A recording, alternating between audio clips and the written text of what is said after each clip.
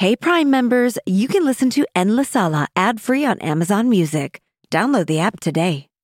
Este es mi hombre y yo su gran señora. ¿Qué pasa, mi gente? It's your girl, Becky G, aquí en La Sala. Welcome to this week's episode. If you were here for last week, thank you so much for coming back. I am so excited for this episode, and for many reasons. One, because it's very personal to me.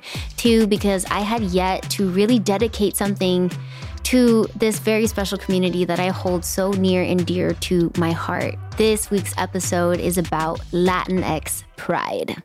In this week's episode, I have one of my very dear friends, Lauren Jauregui, coming into La Sala to talk about what is Latinx pride. And she is so much more than just an incredibly talented artist. She is an incredible human being. She is a proud queer member of this community. And we're going to talk about all things healing, all things about our Latin culture and how, you know, there's a lot of beautiful sides to it, but there's also a lot of things that no longer serve us in the direction that we're headed in. So I know she's got a lot to say, which is why she was my number one to have on this episode. And we're going to get to it. So take a seat because we are about to spill the cafecito. I'm really happy that you guys are tuning in for this episode. It's an episode that's really, really close to my heart and very, very personal to me for many reasons. And I can't wait to get into the reasons why. One of my intentions about having this conversation is not just to speak to my queer community, but also, you know, the friends and family that support the community. Because truth is, you guys are part of that community too. Understanding that there's so much more to allyship, to us being better to one another and being supportive of one another. And I think that in our Latinx culture, there's a lot of deeply rooted issues that are sometimes very painful to acknowledge and to look into, but at the same time could alleviate all of us from a lot of the pain and suffering and hurting of people that we love. This episode was very important to me for the reason of also my personal relationship with my cousin, Vanessa, who is here on the other side of the camera for moral support. It's like I'm doing this to support her as well as she is on the other side of the camera to support me. And that just goes to show you that like our sisterhood is so real. We are born 1 month apart from each other, almost exactly. And our upbringings and our childhood memories were spent together. I also call her my papaya. It's an inside joke. I can't really explain it to you guys because we both hate papaya. And she's a very important person to me. She's inspired me in so many ways. Like the person who is sitting here in front of you guys talking about this topic would not be who I am today if it wasn't for her. And her being so open and honest about her journey and her story. I was one of I think the first person, she's nodding yes, I was the first person she ever came out to. And I'm honored to be. My goal with this conversation, guys, is that, yes, labels are crucial right now. Representation is so important for us to be able to identify and see ourselves in spaces because especially for this community, the queer community, we don't have that. We don't have that on a mainstream level in the ways that we deserve to be seen and reflected as an audience. But the goal at the end of that is to one day not have to explain who we are, why we are, and where we come from, and why it is that we are the way we are. It's just to be. And that's why we're here, because my papaya means so much to me, and her happiness, it means so much to me and has inspired me in so many ways. And knowing that love is love at the end of the day, no matter who that is for you. And speaking about my relationship with my papaya, it never felt like there was no questions that were off limits. And I think part of being able to have those open conversations is really important. And I really encourage that.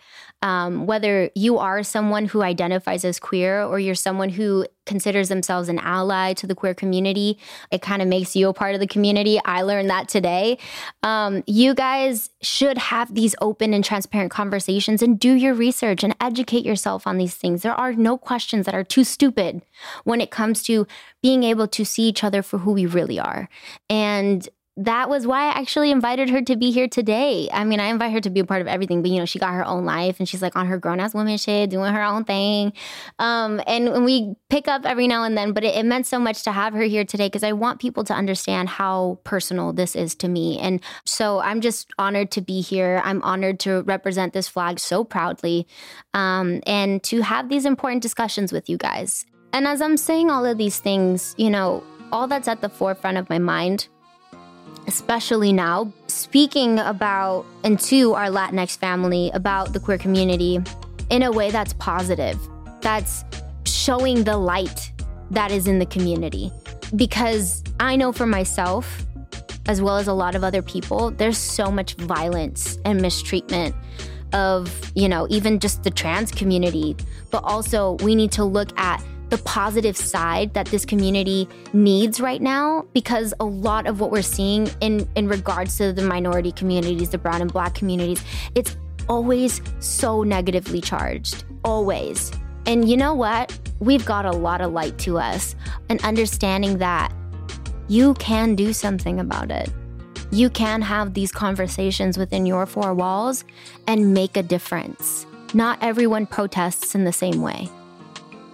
Not everyone acts against injustice in the same way, but simply being a good person can go so far. So if you guys are not used to hearing these terms, if you guys are uncomfortable, like, look at it as a good thing. This is a really great start. And I hope that beyond this conversation that we are having, you and I, as well as the conversation that Lauren and I are going to be having with you guys, you can continue it.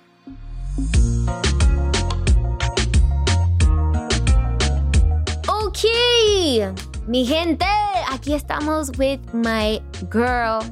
I want to call you, and I hope you're okay with this, my dragonfly sister, the Lauren Jauregui. Yes. Because we share... Of course I'm okay with this. We share a very special connection with dragonflies. I will never forget the first time you and I really, really, really clicked. I feel like we always click from the very beginning. Yeah, like Since we always met, had like a vibe.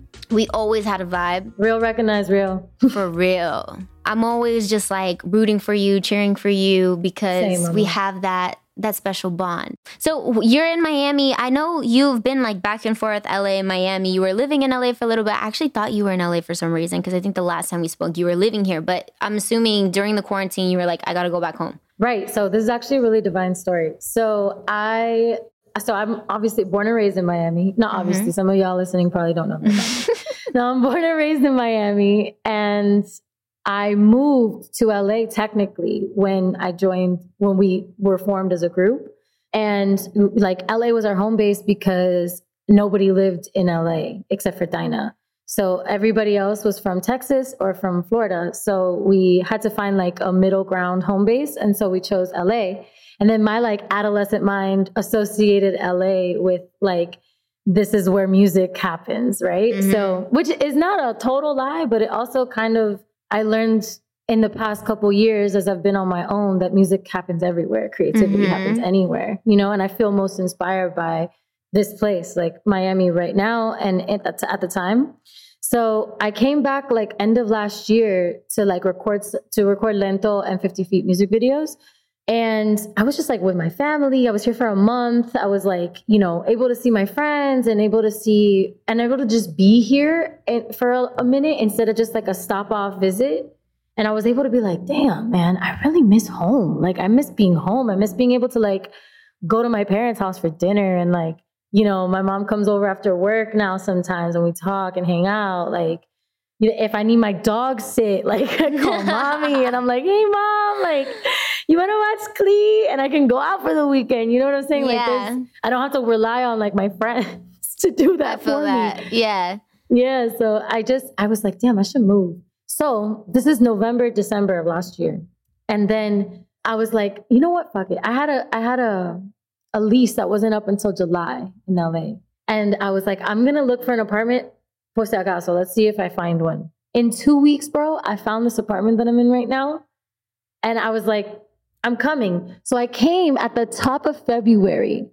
Fíjate. And then the pandemic hit and I was like, boom. Okay, God. March came. Okay. I mean, And technically, the dude. pandemic started before we were all Exactly. aware of it, but That's what my intuition knew. it just knew I got to be home. I got to be close to my loved ones. I got to, I almost feel like, I mean, I I'm gotta feel just going to be, grounded. I was Light. going to say this time has been very, I guess the word is just like revealing, because it's not like anything really changed. These are all things that were like happening under the hood. It just, now this pandemic really revealed everything that I realized I needed in my life, which was just like a break, a moment of solidarity to just learn to be alone, really connect with myself, with my family, and it be like, okay, I'm not just stopping by, you know, just to be here for the sake of being here, but like, this is my home.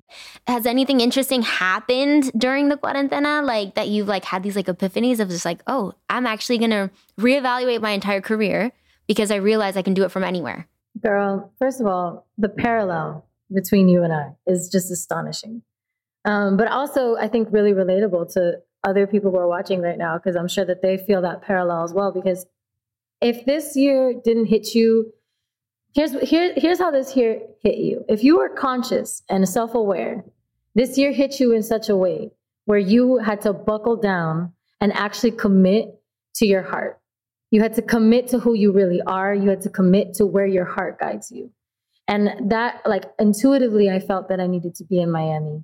When I got here, I physically felt how much I needed to be in Miami. I have healed so much within myself that had been so broken because of 7 years of doing the whirlwind, bro. Like the vete pa acá, vete pa allá. You're home maybe 1 week of the year. You're maybe, you know, like sporadically, not even like a consecutive week. You feel me? So it's like, and for what? To make the higher ups money consistently and consecutively. You know what I'm saying? Because at the end of the day, you barely even get a check from your own check.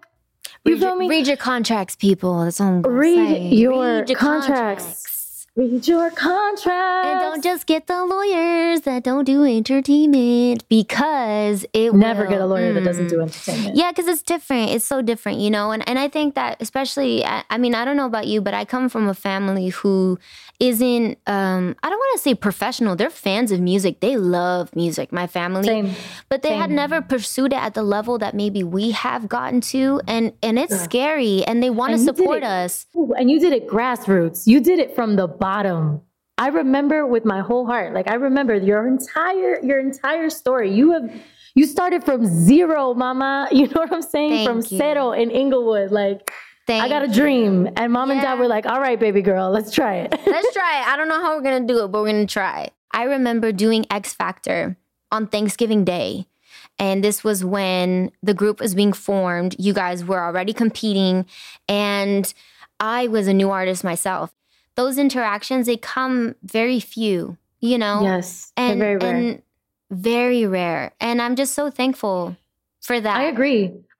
And I totally reflect that with you, because like you said, it's really rare to come across real people in this industry. Because also, like you said, that time that we came up, and for those of you who don't know my story, I also came from just like zero connections in the music industry. I auditioned for X Factor at a cattle call audition with 10,000 people in North Carolina to try to pursue my dream. My dad took me to teach me a lesson about how hard it is to get into the industry. And I did it by faith and because I knew my grandma was watching and I knew she wanted me to do it, which is the whole point of the Dragonfly too. That's the grandma that guided me, right? So when I got put into that girl group, into Fifth Harmony, I was just like, whoa. That was 0% the trajectory that I had envisioned for myself, like completely opuesto to what I thought my journey was going to be. And for a long time, that having to fulfill a character role, having to show up as a part of an entity that wasn't even an entity that had my same identity in any way, you know, was really interesting. But then also it was cool because we all got a chance to show up individually, because that's kind of the whole thing about a girl group is like you have to all not be alike. Everyone has to be distinctly themselves, quote unquote. But we were 16, 17, 18, 19-year-olds, man. Who the fuck knows themselves at that age? And it was the beginning of the transition into, your fans being as involved as they are at such an intimate social media level. Cause that was like 2012, you know what I mean? It's 2011, 2012, when Instagram was really starting up, when Twitter was really starting up. I had never taken a fucking selfie in my life. You know what I'm saying? The first selfie I took was for my fans when I was on X Factor, you know what I'm saying? So like, just that whole change in mentality and that whole shift of perspective. So it's one of those things where, of course, you lose yourself as a person. Of course, you can't be real all the time because you have to protect yourself from everybody around you, potentially trying to mess with you, potentially trying to take something from you, potentially trying to use you, which is just so often, you know? So I feel like that's why I also value that moment with you because, and not just that moment, but what that moment like sprouted in us, you know, the friendship that we've been able to have because of it. Because it's hard, man. You form these friendships with people in this industry and they're flaky as hell. Y'all be texting, DMing, posting each other's stuff, and then y'all see each other in person and they don't even make eye contact. They don't just say like, hi. whoa. You know me, I'm the one that has my little bottle of tequilita and I walk by and I'm like, hey, you guys want to take a shot? That's another one. Us taking shots before shows, bitch. I'll never forget that either. Which was why I felt so strongly about having you on the podcast and specifically for this episode, because the episode is genuinely about what is Latinx pride. And I mean, obviously my headband says a lot with that, but it also can mean many things. It has many meanings what Latinx pride is. And I just want to ask you off the bat, like, what does pride mean to you? If I'm taking the word pride, not as trying to apply it to my queer identity, pride really doesn't mean a lot to me because pride is usually stuff that holds us back from being our full expressive selves because we're trying to be something, you know, and we're trying to uphold a certain ego view that we think we are. So outside of that, that doesn't really have a lot of meaning to me. But when we're talking about pride in queer spaces, I think that it is a way, it's a way that the queer community has created space for ourselves in a very binary, very heteronormative world. So to have pride, to be who we are, to have love for our true, authentic selves and to express that in its fullest, which is really funny because in that space, it means the opposite of what it means outside of the space. 100%. So it's kind of like taking that and flipping it and just being proud of, like actual proud, like instead of pride. Being proud of who we are. And I'm so happy you brought that up because that's so true. That's something that I always, in any conversation, no matter who I'm talking to, whether it's my own father, my own partner, my mom, I always tell them, don't let your pride get in the way. Don't let your pride get in the way of like saying how you really feel. But here in this context, it's actually, it's a positive thing, which we're not used to, you know, especially in our culture. As Latinos, there's a lot of things that were defense mechanisms then, but now we look at it and I'm like, yo, this shit does not really serve us and where we're headed. So how do we unlearn that to then relearn something that will allow us to accept ourselves for who we really are, accept others for who we really are, and move in a much more forward and positive thinking direction.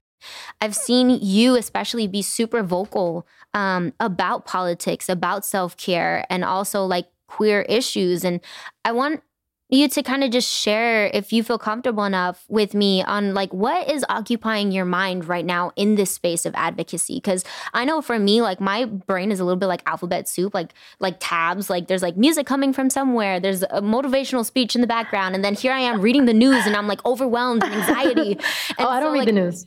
I don't do news.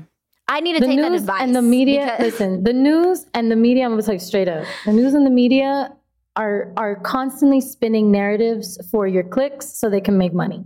Punto y final. There is no other purpose besides for them to push an agenda. Whether that's fear-mongering, whether that's right or left, whether that's black or white, whether that's whatever it is, whatever quote-unquote media you're going to is more than likely part of the agenda and part of the process of pushing a certain truth onto you, which is programming, right? TV programming, radio programming. Legitimately programming your brain to think a certain way and to feel fear of each other and fear of the community that we live in, fear of the city you live in. If you look at like local nightly news, all they do, and their top stories are the most atrocious, horrendous local crimes that could possibly have gone on, whether or not they're true, whether or not the perpetrator actually committed it. You're going to see that perpetrator in cuffs on camera. More than likely going to be a Black or brown person.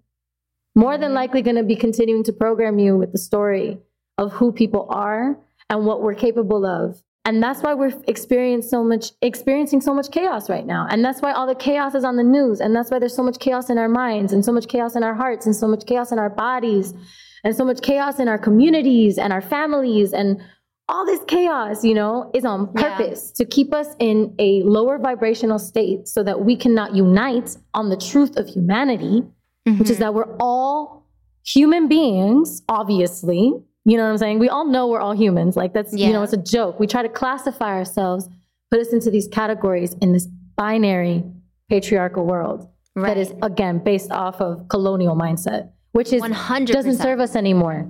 Doesn't serve us anymore. It's not in alignment with Gaia. It's not in alignment with God. And it's interesting because here we are, we're talking about like breaking boxes, right? And stepping outside of those boxes and saying, I am so much more than just a label you put on our heads. And I thought that this conversation was so important for our Latinx community. One, visibility is so important though. And I don't want to take that away from anyone, because to be able to identify, especially for us as individuals who have a platform, to be able to show people that you can be yourself, no matter what that is so important. But I feel like at the same time, the ultimate goal on the other side of that is to get to a point where we no longer have to explain ourselves and say, this is what I am. This is what I identify as. And if you have a problem with it, then, well, that's another conversation. It's like, let's just be. There's a lot to say when buying a new home or car, but only one thing to say that can help you protect them. Like a good neighbor, State Farm is there. And just like that, a State Farm agent will be there to help you choose the coverage you need, no matter where you are in life. When you need coverage options, your State Farm agent is there to help, on the phone or in person. Like a good neighbor, State Farm is there. Do you ever wonder where all your money went? Like every single time you look at your bank account? Honestly, it's probably all those subscriptions. I felt that way too, until I got Rocket Money. Rocket Money helped me see all the subscriptions I'm paying for, and it was eye-opening. Between streaming services, fitness apps, delivery services, it all adds up so quickly. Rocket Money is a personal finance app that finds and cancels your unwanted subscriptions, monitors your spending, and helps lower your bills. Rocket Money has over 5 million users and has helped save its members an average of $720 a year, with over 500 million in canceled subscriptions. Stop wasting money on things you don't use. Cancel your unwanted subscriptions by going to rocketmoney.com/Wondery. That's rocketmoney.com/Wondery. rocketmoney.com/Wondery.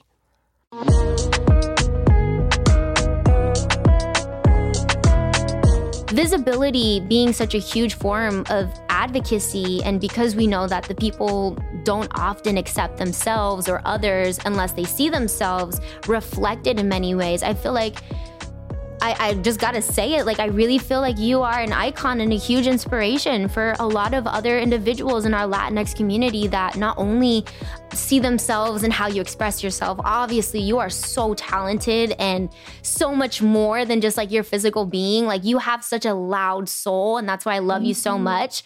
But also like your visibility, like you and how authentic you are in living your life. Like I would just love to ask you, and if you are comfortable enough to share it, like what made you want to take this step in coming out, which a lot of people would call a big step because it is in the society that we live in, even still to this day, sadly. But what made you feel like this is it? Like what was that, either whether it was a breaking point or a moment of like true acceptance? What did that look like for you, and why did you decide it in that moment? Like how old were you? And who were those people? Was it your family first? Was it your friends first? Was it everybody all at once? Because like, yo, I got to just do this. Which it's a lot of questions in one, but I feel like you're going to hit all of them in your story. So if you can just share that with us, that would be amazing. I knew I was queer because I fell in love with my best friend when I was like 15. And I kind of liked her a little more than everyone else. Like, you know what I'm saying? Like in a way that probably wasn't normal, but I normalized that to myself for a very long time. But her and I started having like an actual physical connection when I was 15. That developed and didn't at the same time because the society that I grew up in, I went to private Catholic school, bro, with a bunch of rich people because I was not rich. You know what I'm saying? I was on academic scholarship and I was on financial aid and my grandpa helped pay my tuition. And my parents made a decision that they wanted to sacrifice so that we could have the best education that we could have, right? So that was their idea of best education. And I don't blame them for that because that was the reality for them at the moment, you know? But being around that kind of society was very trying because I was very heavily ridiculed for being so confident in myself and being so honest and being so real. People didn't like that at all. And I didn't realize that not everyone was like me. So I really thought that it was a problem with me for a long time. I really thought that I was just super fucked up, that I was really weird and that, you know, I needed to suppress who I was. And then like, even just on a vanity level, like Latinx moms, I think can, you know, a lot of girls can relate to the fact that like a lot of who we are is defined by our physical beauty in our culture. Yes. Especially mujeres, like your body and how you look and when your boobs came in and the length of your hair. Anytime I've told my mom I want a pixie cut, she's like, no. Which was why it was so liberating when I chopped my hair off because I was like, fuck all of you. I'm going to get there one day. Like one day I'll get there. I'm still super attached to her, but whatever. Like, but the point being like, it was a lot of pressure on me to be something that I genuinely wasn't. And so I try really hard to fit in. And part of trying really hard was 100% suppressing any notion of I'm actually gay or I'm actually queer, I'm actually bisexual, right? That was like not even an option in my mind. I was like, I hook up with my friends sometimes. It's fun. You know, it's just cute. Like everybody likes girls to make out. Super like hetero boys like this lens. You know what I'm saying? Because that's also what society accepts. So you're like, you feel less guilty. Yeah. And that's what you see in porn. Yeah. And that's what you see in porn. That's a whole hold on. That's a whole other conversation. Right. Thank you. But I didn't have sex education growing up at all because I went to a private Catholic school, because it was taboo. Yeah. It was taboo. It got canceled. I never learned about my body. I never learned about sex. Everything that I knew about that thing. God, my mom and dad talked to me about things and everything else was learned through porn. You know what I'm saying? Like, okay, this must be like, and I know this is taboo as hell for most of you watching. So yeah, but this is what it is. No filter okay? here. That's how I learned what quote unquote, what I thought men liked, what I thought women liked, what I thought a queer relationship meant, what I thought, you know what I'm saying? I even would like refrain from watching girl on girl things because I was like, no, that would make me gay. Like, no. Right. You know what I'm saying? Even if I was attracted to it, you feel me? So whatever, but I was like, no, very much compartmentalized that in my brain. And also I didn't come from a queer loving family. You know what I'm saying? I came from a Latinx household. We do not like queers. The Bible says they hate them. You know what I'm saying? Like there's a lot, and nobody had, especially in Miami, like what? Like being queer is literally non-existent. In LA, there's a lot more freedom to express yourself, I think. But in Miami, in the kind of culture that I grew up with, it really was not cool. And girls in my school would make fun of and ridicule and terrorize girls who they thought were gay. They didn't even know they were gay. There was no proof they were gay. They thought they were gay. And they would terrorize them. And I was so sensitive. I was like, I can't handle that. I literally can't handle that. So it was a secret in my heart for a long time. And then, you know, her and I kind of drifted apart, not willingly on my part, but we drifted apart. And then she came back into my life and I was just like, I need to own this, you know, like, of course she can't be with someone who doesn't want to be with her really, you know, like that's traumatizing as someone who was really queer and was fluid in that and accepted that about herself. And I loved that about her. You know what I'm saying? That she was so self-assured in who she really was. And I really wanted to be like that, but I couldn't give that at the time. So I had to deal with the pain of losing her because of that, you know? Yeah. And then she came back into my life and we had a very toxic relationship because neither one of us was healed enough to be together. but we loved each other so much. You know what I'm saying? So that happened when I was 18. She came back into my life when I was 18. I was on tour and I was in my room in a hotel somewhere, and she called me. And I hadn't heard from her in months, years. And I was like, oh my God.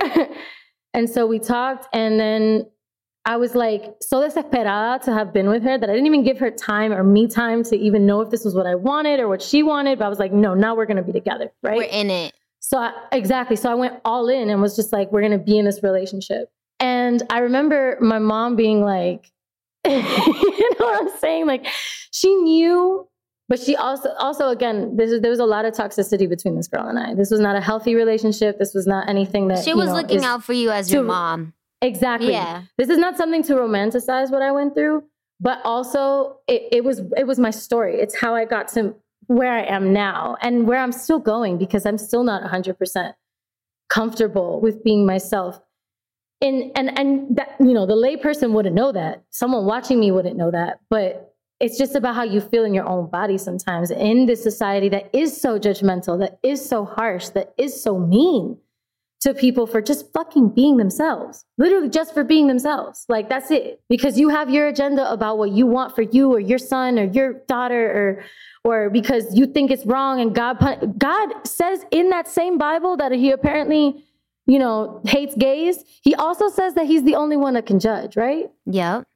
Right. But so we take it upon ourselves still to this day to be violent to each other, verbally, physically, emotionally violent to people who do not look, who do not act, who do not speak, who do not present the way that we do, or the way we were all programmed was the only way to exist, which has, by the way, as 200 years old, maybe 400 years old, maybe 1,000 years old, maybe. You know how long Earth has been around? You know how long humans have been around? You know how many histories we've erased? This truth that we have to just keep regurgitating every time that people will be like, oh, this is a new thing. This is not an agenda. This is not anybody trying to push anything. This is people finally feeling like they want to be who they really are in their hearts. And they don't want to have to subscribe to bullshit. And so before that was a thing though, I was 18 and absolutely not trying to come out to the public. I absolutely didn't want, you know, people thought, and this is going to be another controversial acknowledgement, but whatever. People thought Camila and I were like into each other. And that made me so uncomfortable, like disgustingly uncomfortable, because I was queer, but she was not. And it made me feel like a predator, essentially, because it's invasive. It made me feel like a predator because of the type of clips people would put together and the type of stories people would write and the type of stuff. I was always the aggressor, and I was always the one turning her, and I was always the one who was like the masculine energy in the scenario. And it made me very uncomfortable because that's not how I identify. And that's not to say that that's wrong to identify like that. Like, daddy, get your shit. You know what I mean? Like, do your thing. But I did not identify that way. And I also did not have that connection with her. Camila and I were just very good friends at that time. You know what I'm saying? And we respected each other. When each other would talk, we would look at each other. We had love for each other, like genuine friendship. You know what I'm saying? And in the Latinx culture, I don't know about you, but growing up, I was very affectionate with all of my friends. I was very, like, we would tell each other shit that, yeah, maybe you would think we were gay if you were listening over. Yes. But we weren't, you know what I'm saying? And that wasn't the interaction. So that actually made me so uncomfortable to the point where I to this day, hyperanalyze every connection that I have with a girl, because I don't want to make them feel like I'm looking at them that way, because they're to this day convinced that was real. You know what I'm saying? And I can't do anything to change it, because even when I talk about it, and I don't talk about it because I've learned to just ignore it, because it was just so traumatizing for me. You know what I'm saying?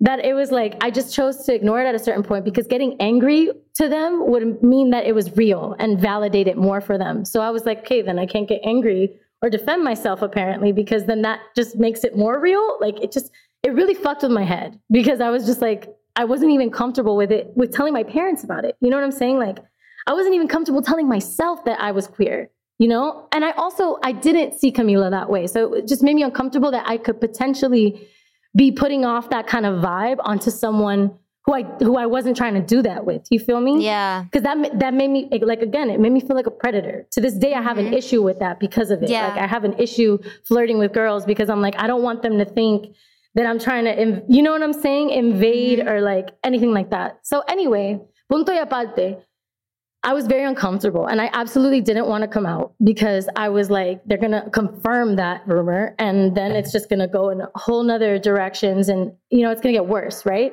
And then I was at my uncle and aunt's wedding in New Orleans and we were taking pictures and I was drunk and my girlfriend was drunk and we took a picture of us kissing, right? There was a picture of us kind of like kissing each other, like crying. It's okay. I'm so honored that you are able to share this. So take your time. Yeah. Okay. My aunt super innocently posted all the pictures from the photo booth onto her Facebook. And I have fans that are unreal invasive and followed her because they knew that she was with my uncle, who was my dad's brother. And they just somehow had this link that they found. And they found the picture and they posted it. And they were posting it everywhere and posting it everywhere and posting it everywhere. And I was like, oh my God. And I just remember being like, oh my God, hopefully this doesn't blow up. Hopefully this doesn't blow up. Hopefully this is just like, you know, the few fans who found it, it just stays there. And then Perez Hilton outed me in an article and used the picture. And then it went everywhere. And I was like, oh my God. I have like my uncles texting me like, what is going on? Like, what is this? Like, you know, I have people just being like, what? Like, are you guys together? Like, or, you know what I'm saying? But like the people in my life already knew, like my parents knew and they accepted me. I'm going to be real. My parents really, they valued our relationship more than their proposed beliefs. And I am blessed because most people in Latinx households get kicked out. Most people end up on the street and homeless because of this fake loyalty to a fake religion that was made up by some people and beat into you and your kids. All right. Like you abandon your family because of that. Anything that makes you abandon your family is not related to God. Is not related to God. God would never want you to abandon your children because of who he made them to be. Ever. Because you also want to say God doesn't make mistakes, right? Right. And that's why they pull up the whole, this is a choice. Let me ask you something. If I could make a choice, wouldn't I choose for this to be easier on me in life? Wouldn't I choose the route where I wouldn't get beat up? Wouldn't I choose the route where I wouldn't get ridiculed? Wouldn't I choose the route where you would still want to love me? Wouldn't I choose that? You know what I'm saying? So it's just like, it's just, it mind boggles me. But luckily, again, my family was very accepting, granted, growing in acceptance and learning with me. In their own ways, yeah. Exactly, very accepting. And my mom especially. My mom doesn't, she's a home girl. I don't care. I love your mom. Yeah, she's just like, she's talked to me about things throughout my whole life that I'm so grateful about. Like, I'm so grateful about how transparent my mom has been with me about life in general. Because I get my heart from her, you know? She gave me this heart. You feel me? Yep. And I'm sure you relate. So much. Mama Latinas, we have, there's a nurture there. There's a real tender love there. But anyway, so I was outed and I was like, oh my God, this is really traumatizing. And I'm just going to crawl into a cave for a week and not say anything about it at all. And then I just kind of like, was like, okay, it happened. People know. What am I going to do? And then I wrote that letter to Trump and his supporters for Billboard. And that's where I came out, like with my self, as myself, like I'm owning this and this is who I am. And this is why I feel scared for me and my community right now, because the rhetoric going on right now is just alarming, really alarming. And so that's why I felt called to write that. And it was a rant in my notes, by the way. It wasn't supposed to be, I didn't like write an op-ed for Billboard. You feel me? Like Billboard didn't reach out to me and like, tell us your thoughts. It was really my truth. You're like, yo, I need to, my heart tells me, the heart that my mom gave me tells me that this is what I got to do. This is me living. I got to just own this. Mm-hmm. I had to just own it. And then I did. And then again, that relationship was not healthy for either one of us. We were both very broken, toxic people at the time. I don't know where she is at in life. I know where I'm at in life. And I wish her love and forgiveness and acceptance and apology and everything for what we went through with each other. But she was the person that made me realize who I really was, you know, and what I really connect with in this life. And that is all souls. I'm not just anything, you know what I'm saying? And that's why I find it hard to label myself or to be part of any community, really, because all of like straight or everything is just like, to me, the queer community is beautifully accepting, but then also not in some ways of our trans sisters and brothers, of straight people, of cis people, you know, there's just like, and that's not to say anything, because anyone who's been invalidated and been abused in their life by a certain type of person, they're going to have a certain type of bias about that certain type of person. You feel me? That's why racism exists too, because people are treating each other with these certain biases and don't give each other the benefit of the doubt about connecting to that core humanity that we're talking about here. You feel me? Which at the end of the day is what defines us all, and what exists in us all is our souls and our connection to each other, our connection to the earth, and our connection to our ancestors and to God. You feel me? Like there's no... It's so much bigger than us. It's so much bigger than us. And I say that with a lot of privilege, though, to be fair, because I am a cis woman. I am a white woman, right? I'm Latina, but I'm white. You feel me? So there's a lot of also comfort and privilege in having been able to come out as in the industry that I'm in, looking the way I do, because boys are still attracted to me. You feel me? And I'm still hetero passing, and I'm still cis normative, and I'm still heteronormative looking. You feel me? So I'm able to live my truth more freely than most of our brothers and sisters in the queer community are, especially trans people, especially Black and brown trans people. Like it is nearly, they get murdered every day. Every single day. Honestly, I use the word hunted because it's honestly, that's what it is. Yeah. Exactly. So it's like, even in my coming out stories, and even in being able to say like, oh, I prefer like labellessness, like some people's identity is really their lifeline, is their only truth in this life, is their only support in this life, is knowing that they can at least see themselves, you know, however it is that they find that. And so it's just kind of like, yeah, that's my story.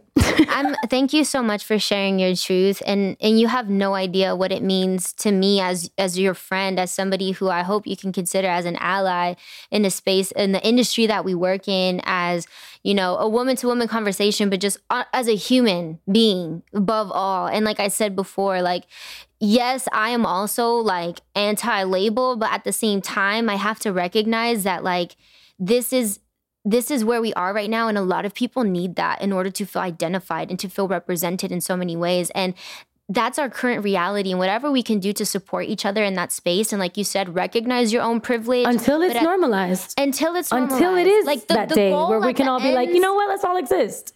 Let's just all exist. And I actually very proudly have two individuals behind the camera that have so proudly made me an honorary queer individual as part of the community today, that told me and shared with me so transparently. They said, I come out every day. I come out every day because that's the time that we live in. We can't just be anymore. We have to make it clear. On that point of having to come out every day, in this industry, a lot of the gigs that come to me, unfortunately and fortunately, they're like, oh, you're queer. Can you come talk about queerness? You know what I'm saying? Like all the time. It's, you know what I'm saying? I was so happy to have you on this episode so you could say exactly that.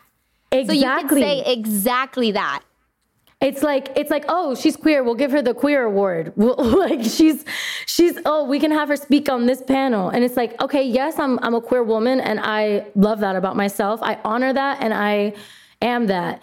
However, I'm also a very intelligent, very talented artist, right? So there's a lot more to me than just my queerness. And that's what I find strange, is that people are so concerned about who people are fucking. Who people are loving. Why is that your business? Stay in your business. Stay in your bed. And that's why I think, when I talk about representation and I talk about our connection with our communities, and even though, yeah, it's flawed in a lot of ways because we are so judgmental in our society and how much access we have to each other, but we can only lead by example, right? We can't tell people how to live their lives, but we can only lead by example. And one of the biggest things that has been really hard for me, and you know this on a personal side, is like true self-acceptance. No matter what that looks like for everyone or in what position they are in their lives, whether it's on a personal level or whether it's their business, true self-acceptance is so hard. It's actually, we throw around self-love. We're taught like lovelessness. Too easy. We're taught lovelessness. Especially in the industries that we work in, it's like, love yourself so much so other people love you. But what are we loving ourselves with? With the money, with the nice cars, with the houses? Is this me? Is this mine to wear? Actually, it's not. I've never been able to grab onto these things and say, this feels right. Oh my God, I feel so relieved. If anything, I feel worse. That's my truth. Yes.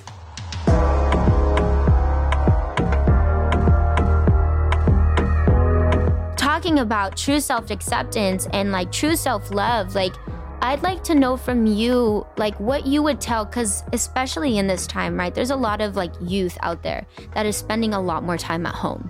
It's literally too easy to just do this, even in a conversation with each other, First of all, I would say put the phone down and go outside. Take your shoes off, go for a bike ride, plant yourself on the earth and breathe into that and be present in that moment. Try not to think about other things when you're doing that. And just stay there for a few breaths. Even if that's as long as you can last, is just 3 breaths, do 3 breaths. But if you can last longer, do it for longer. Stay outside. I also think writing down your feelings is a huge help because it helps you. It takes the chaos that's happening in here that you keep repeating to yourself in the thoughts, and it puts it onto paper so you can read it to yourself. And you can see if it's really how you're feeling. Or you can see what parts resonate with truth and what parts don't. Because unfortunately, dude, our kids right now, like the youth, are growing up in a very desensitized space online. They're not growing up IRL. They're growing up online. If they have access to phones. And if they don't have access to phones, it's a whole nother world for them, and they're in extreme poverty, and they are trying to survive and help their families survive, right? So we have to also talk about that privilege, right? So you have kids who are looking at celebrities, looking to celebrities for their information on what's cool, their information on what looks good, what's beautiful, what body is acceptable. And then you have a lot of celebrities who are fake. Top to bottom fake, inside and out fake. Fake. And that's not to say you can't be. Do what you gotta do. Do what makes you confident. Do you, boo-boo? Do you. I'm with that. And am I lying and saying I'm never gonna do anything to my face? Girl, when I start getting older, I might do a little something to my face. You know what I mean? Why to make sure not? she's, I'm not gonna lie, but I'm also not gonna lie. You feel me? I'm not gonna pretend like this is what I look like. I'm not gonna pretend like not God gave me this. I'm not gonna pretend like all this money came from nowhere. Like all I do is spend money on cars and jewelry when I know that I have a bank account that's a savings account, when I know that I'm investing, when I know that I'm, you know what I'm saying? Yep. It's about the information that we're giving. And granted, I do not think that it's celebrities' responsibility to be educating the public or the youth on who they need to be. I think that our society has placed way too much importance on what the fuck celebrities are saying. I consider myself an artist. I'm a celebrity because I am alive in celebrity culture. People are obsessed with celebrities. People are obsessed with fame. People are obsessed with notoriety, what they think is making it, what looks like success. And very few understand what that is, what that means, or what it does to a person. And most of these people who are in our industry, they hate themselves. They don't even know themselves. They'll be posting all day long how hot they are, but they don't know themselves. And so the kids are picking that up. And the kids don't know themselves. And the kids want to look like the Facetune filters that everybody's using. And the kids want to be pretty, and the kids want to be accepted, and the kids want to be rich and wear the designer stuff and wear the name brand shit. And then when they can't afford it, they hate themselves. Too much, to the point they hate where themselves. It causes, and that's the whole mental health. And that's it. Yeah. It's the lack of love. If I were to give you advice, baby, if you're listening to this, find your love for yourself outside of the internet. Look within, whatever that means to you. But what's helped me the most in getting into contact with who I really am is healing my inner child. Going back to, how did I feel when I was a kid, when I was my happiest? What was I doing? Who was I around? What was I talking about? What was it that sparked my passion? What was it that made me, like, without even thinking about it, without thinking about what other people thought? I just wanted to do that. And it's always been art for me. I've always expressed through art. I've danced, I sing, I paint, I speak, I write. And that's what I do. When I'm not active and when I'm not outside and when I'm not in the sun, my mental health goes to garbage, completely to garbage, completely leaves me, because I'm not connected with my true essence. I'm not doing what I really love to do. Like, I got myself a bike. I got myself rollerblades. I've been going rollerblading. I've been going on bike rides. I've been going on walks. You know, you don't have to, exercise doesn't have to mean like you're killing your body until you sweat enough and you burn enough calories that you ate earlier in the day. Like, really changing that relationship with my body, myself, and my mind. Like, focusing on what is it that's holding me back? Where are my blocks? Reiki helps a lot. Meditation helps a lot. I've seen you, like, you know, obviously you're very passionate about your attunement, and I've seen you do your attunement IG live since the beginning of COVID, really. And I remember writing to you and being like, yo, this is speaking to me in ways that I didn't even realize that I needed, as someone who was experiencing, like I said, what we're all experiencing in different ways. And I want to know, like, was that something that you intentionally, like, did as a decision, or was it just like something you stumbled upon and you were like, yo, I can share this with my fans because I'm doing this already? Yeah, I mean, I talk about life with my friends and my family and anyone that's around me. Really, I'm constantly on this podcast shit. You know what I mean? Like, I'm constantly talking about the truth. What's going on? Why aren't we looking at the truth? We need to shift our perspective, right? So when everything was going down, I felt like I've always had a streamlined communication with my fans about the truth and what I'm seeing, what I'm experiencing. And I'm also very adamant about telling them, don't trust me. Go research. Go look this shit up yourself. What I feel like my role is as a celebrity, as someone who people listen to, let's just put it like that, for whatever reason, whether I deserve it or not, God can only decide, right? But I know that they do. So for me, my responsibility is to help streamline what I feel is truth. Because I don't just know truth, I feel truth. You get me? It's like a vibration in my body that if something's not right, if something doesn't feel like it's authentic, I feel that immediately in my body, you know? And I've become more in tune with that. And so attunement is about tuning yourself up to the higher vibrational frequency that we all need to level up to in order to move forward in this timeline that we're in the earth parallel. You know what I mean? Like, and this is like, we're in a rut, and the conversations are in a rut, and it's the same tired ass argument about the same shit. And we're like, oh, it's just coming to our attention. It's like, no, baby, decade after decade after decade after decade, dude, revolutionary poets, artists, writers, authors, you know, we've been talking about this shit. Yeah, there's a reason why we can read something from ages ago and it still resonates. And why, like, now on Netflix, there's a show called La Révolution, which is about the French Revolution. I don't know if it's 100% accurate. Of course not. But, like, it just, you see the thematics, the themes that are underlying in the story, and it's the same bullshit. It's the same bullshit.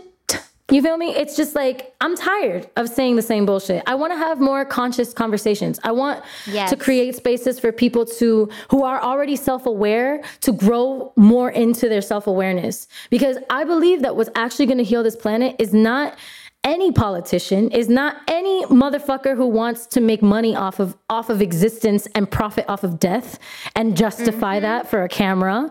And none of those people who have that kind of mentality are going to help us or save the people who really need the saving, right? And the only thing that's going to wake us up is coming back to our true selves, coming back to our essence, waking up who we really are and living that truth and creating our lives around that truth and manifesting our true destiny through our alignment with our purpose, through our attunement with our purpose. And so I think that that's going to take controversial conversations, and it's going to take putting things into new perspectives for people that I see very easily. Since I was a kid, I've always been very observant, very intuitive, very mindful of the energy around me and how I interact with the world. Like when I was a kid in Catholic school, like I didn't resonate with Catholicism, but I resonated with a lot of the scripture that I read, especially in the New Testament, because Jesus was a lover. Jesus was the Sacred Heart. Jesus loved everybody. It was Jesus the didn't give a spirituality single around him. Yeah, and within exactly. him, Jesus didn't care. Jesus didn't care about authority. Jesus was with the lepers and the prostitutes and the tax collectors and all of the people who everybody deemed disgusting in society. He was there with them. And guess who killed him? The Pharisees, the church, the state. They killed him. The most holy of the most holy. And that's exactly, it's something those are the people who killed him. Speaking about with my own parents and like talking about, because, you know, we all experience our darkness in our own ways. And especially now more than ever in this time and what my family, we've gone through and continue to go through. And what we try to learn from our own pasts is exactly that. And I shared that with my parents. I said, you know, Jesus did not spend his time with the holy. He did not. He spent it with the individuals who were broken. And needed healing. And were living their truth just as much as the holy thought they were living their truth.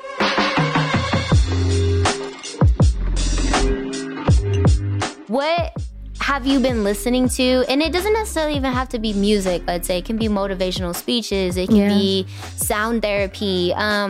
What do you listen to kind of like decompress and kind of recharge your batteries to face a new day? Because let's be honest, every day I don't know what I'm going to get. So I have to make sure that I take my moment I call it my moment to myself every morning. And I just be, and it could be meditation, it could be music, a certain song that really gets me going and gets me happy. What is that for you? What music or what person do you listen to kind of recharge that battery?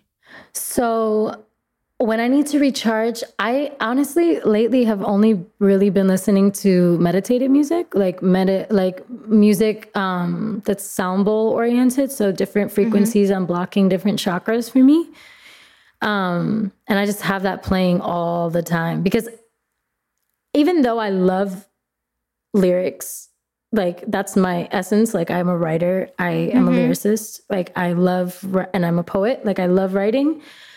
Sometimes when I'm listening to music with words, I just don't feel inspired by what anyone's really saying. Like there's a lot of, like, the people that I listen to Janae, I listen to SZA, I listen to Kehlani, I listen to Summer Walker, and like Jasmine Sullivan, and like Erykah Badu. And I listen to like conscious Black women, really. Like that's really like who I'm listening to for the most part. When I'm listening, and like Amy Winehouse, I like to listen to people who are telling their truth through their art. That's the only time I really feel like resonance with what I'm listening to. And there's a lot more to that list. Like, don't get me wrong, but like those are the few that just like when I'm listening to songs with words, like those are the people I gravitate towards the most. And when I'm listening to just music to calm myself, it's always sound bowls. Or I have my own sound bowls that I'll be playing throughout the day as well, just to like ground myself. And then definitely meditation, definitely prayer for me is so important, dude. Praying, asking for forgiveness, saying thank you, being grateful.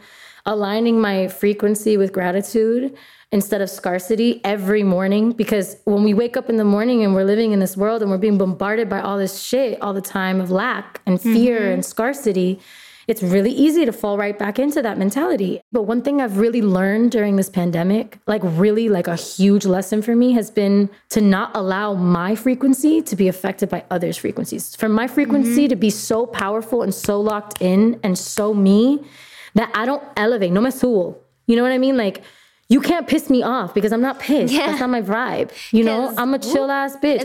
It's not mine. It's not mine to wear. I feel you on that 100%. Thank you for sharing like what that is for you and how you have your sound bowls. I haven't done sound therapy before, but I'm very intrigued by Becky, it's going to change your life. I know. Like, I'm going to send you I've some. heard I'm of going to like send you the a playlist. frequencies and stuff, but like I'm going to send you a playlist. Please do so. And I'm sure like the fans would be dying to know what that is because I've seen it do wonders on so many and it changed my life. Really talk about how exactly what you just said. It changed their life. Unblocked my throat chakra, unblocked my third eye, unblocked my heart. The amount of healing that pours out of you after you actually get in touch with those energy centers inside of you and give them some love and give them some attention and give them some I started already with my little cristales and everything, you know. I try in my own ways, but I guess maybe that's the next step that I need to take. I got you, girl. I will help you through it. Yeah, send me the playlist. I got you.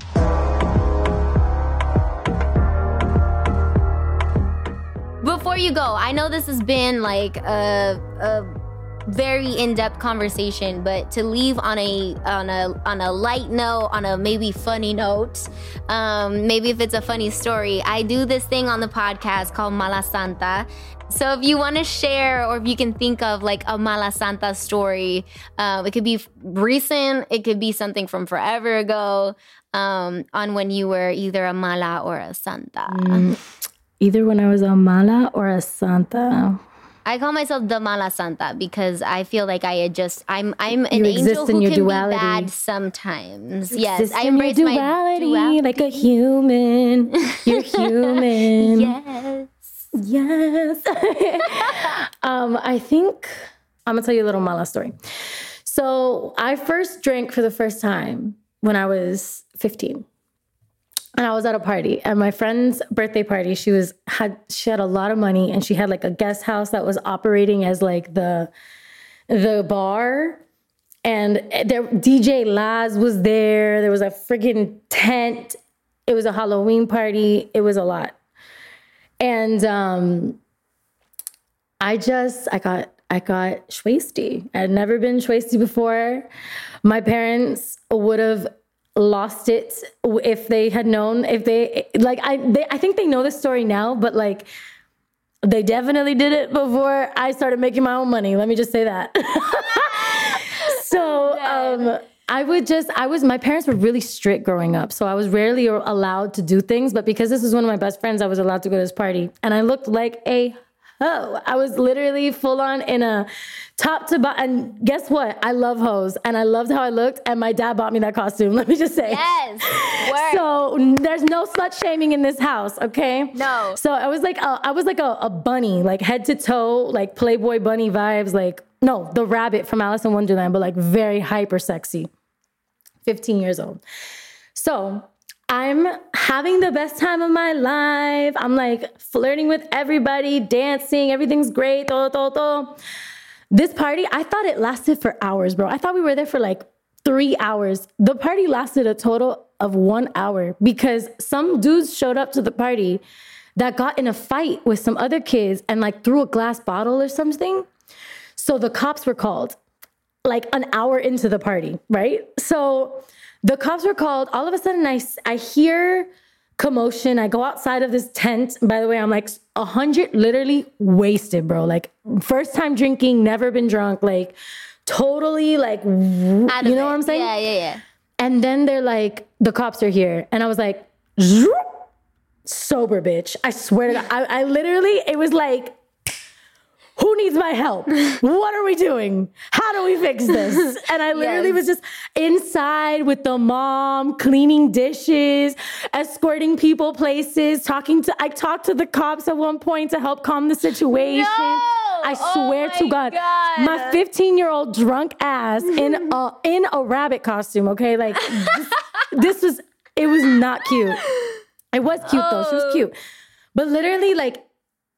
I became mother hen, and just like everybody, I helped escort everybody out. Like I literally like just helped the mom with everything she needed. And I swear to God, I completely sobered up.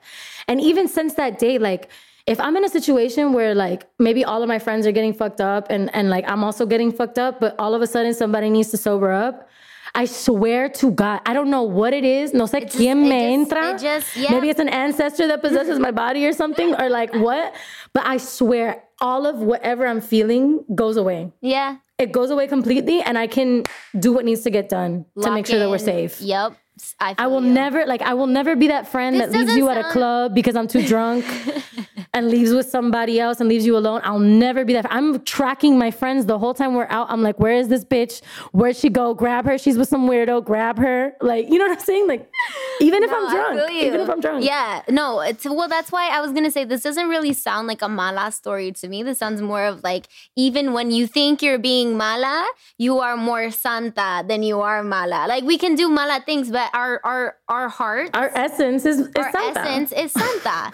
That's why we are Dragonfly sisters, because we are very much parallel, baby. Parallels. That maternal instinct comes out, and we just say, tenemos que cuidar todos. That's how we are. Everybody, no matter who you are, where you come from, you good? I'm good. I'm good. You good? Okay, we got it. Yeah, that's hilarious. All right. Well, I love you. I'll let you go. I know we've taken a lot of your time. No, thank you for having me. Honestly, I could have these conversations all day long. Like I love the space you've created, and I love the space that you made for this conversation to go where it has and where it went. I think that that's really beautiful. And like you said, like the Latinx community needs this. We need our younger generation speaking to our experiences, especially in America, like the younger, like American diaspora of Latinx humans. Like we're a different breed, I feel like, than a lot of, than you know, and we have to find spaces to relate to one another. Mm-hmm. Yeah. Well, we're doing it, and we're doing it together. Amen. So I'm love you, mama. Love you too. Bye. Bye.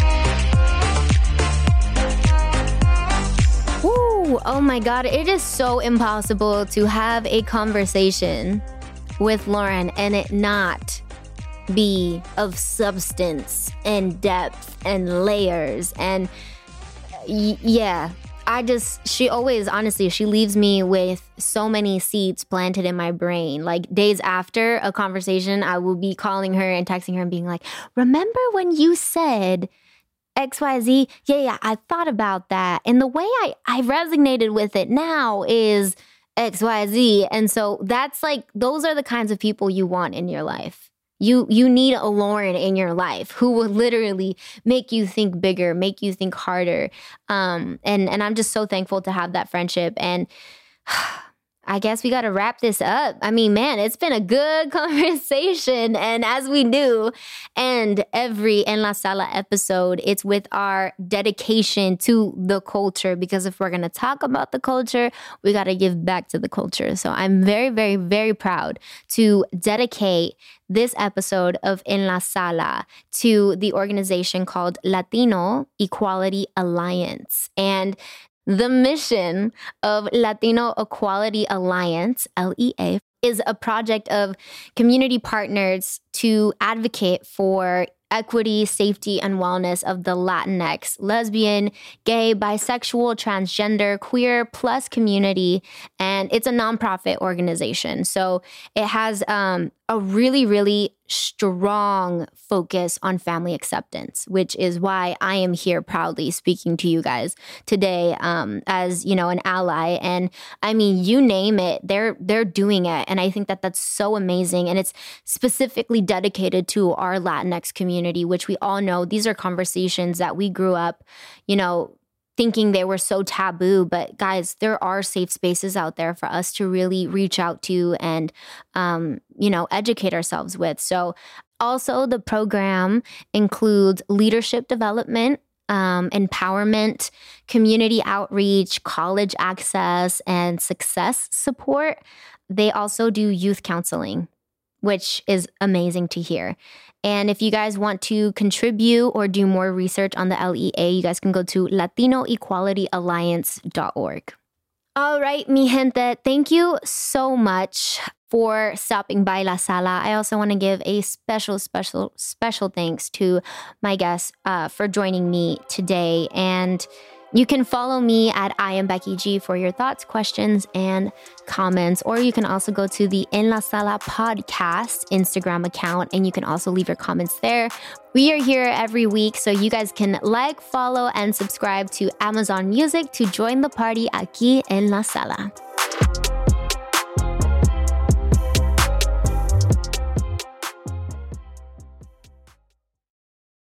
You know how to book flights and hotels. All you're missing is a tool to plan the travel experiences you'll have once you arrive. That's why you need Viator. Book guided tours, activities, excursions, and more in one place to make your trip truly unforgettable. Viator has over 300,000 travel experiences to choose from. Everything from simple tours to extreme adventures and all the niche, interesting stuff in between. So you can plan something that everyone you're traveling with will enjoy. Real traveler reviews give the inside scoop from people who've already been on the experiences you're considering. So you can plan with confidence. Free cancellation helps you plan for the unexpected. And 24/7 customer support means you can travel worry-free. Download the Viator app now and use code Viator10 for 10% off your first booking in the app. Find travel experiences for you. Do more with Viator.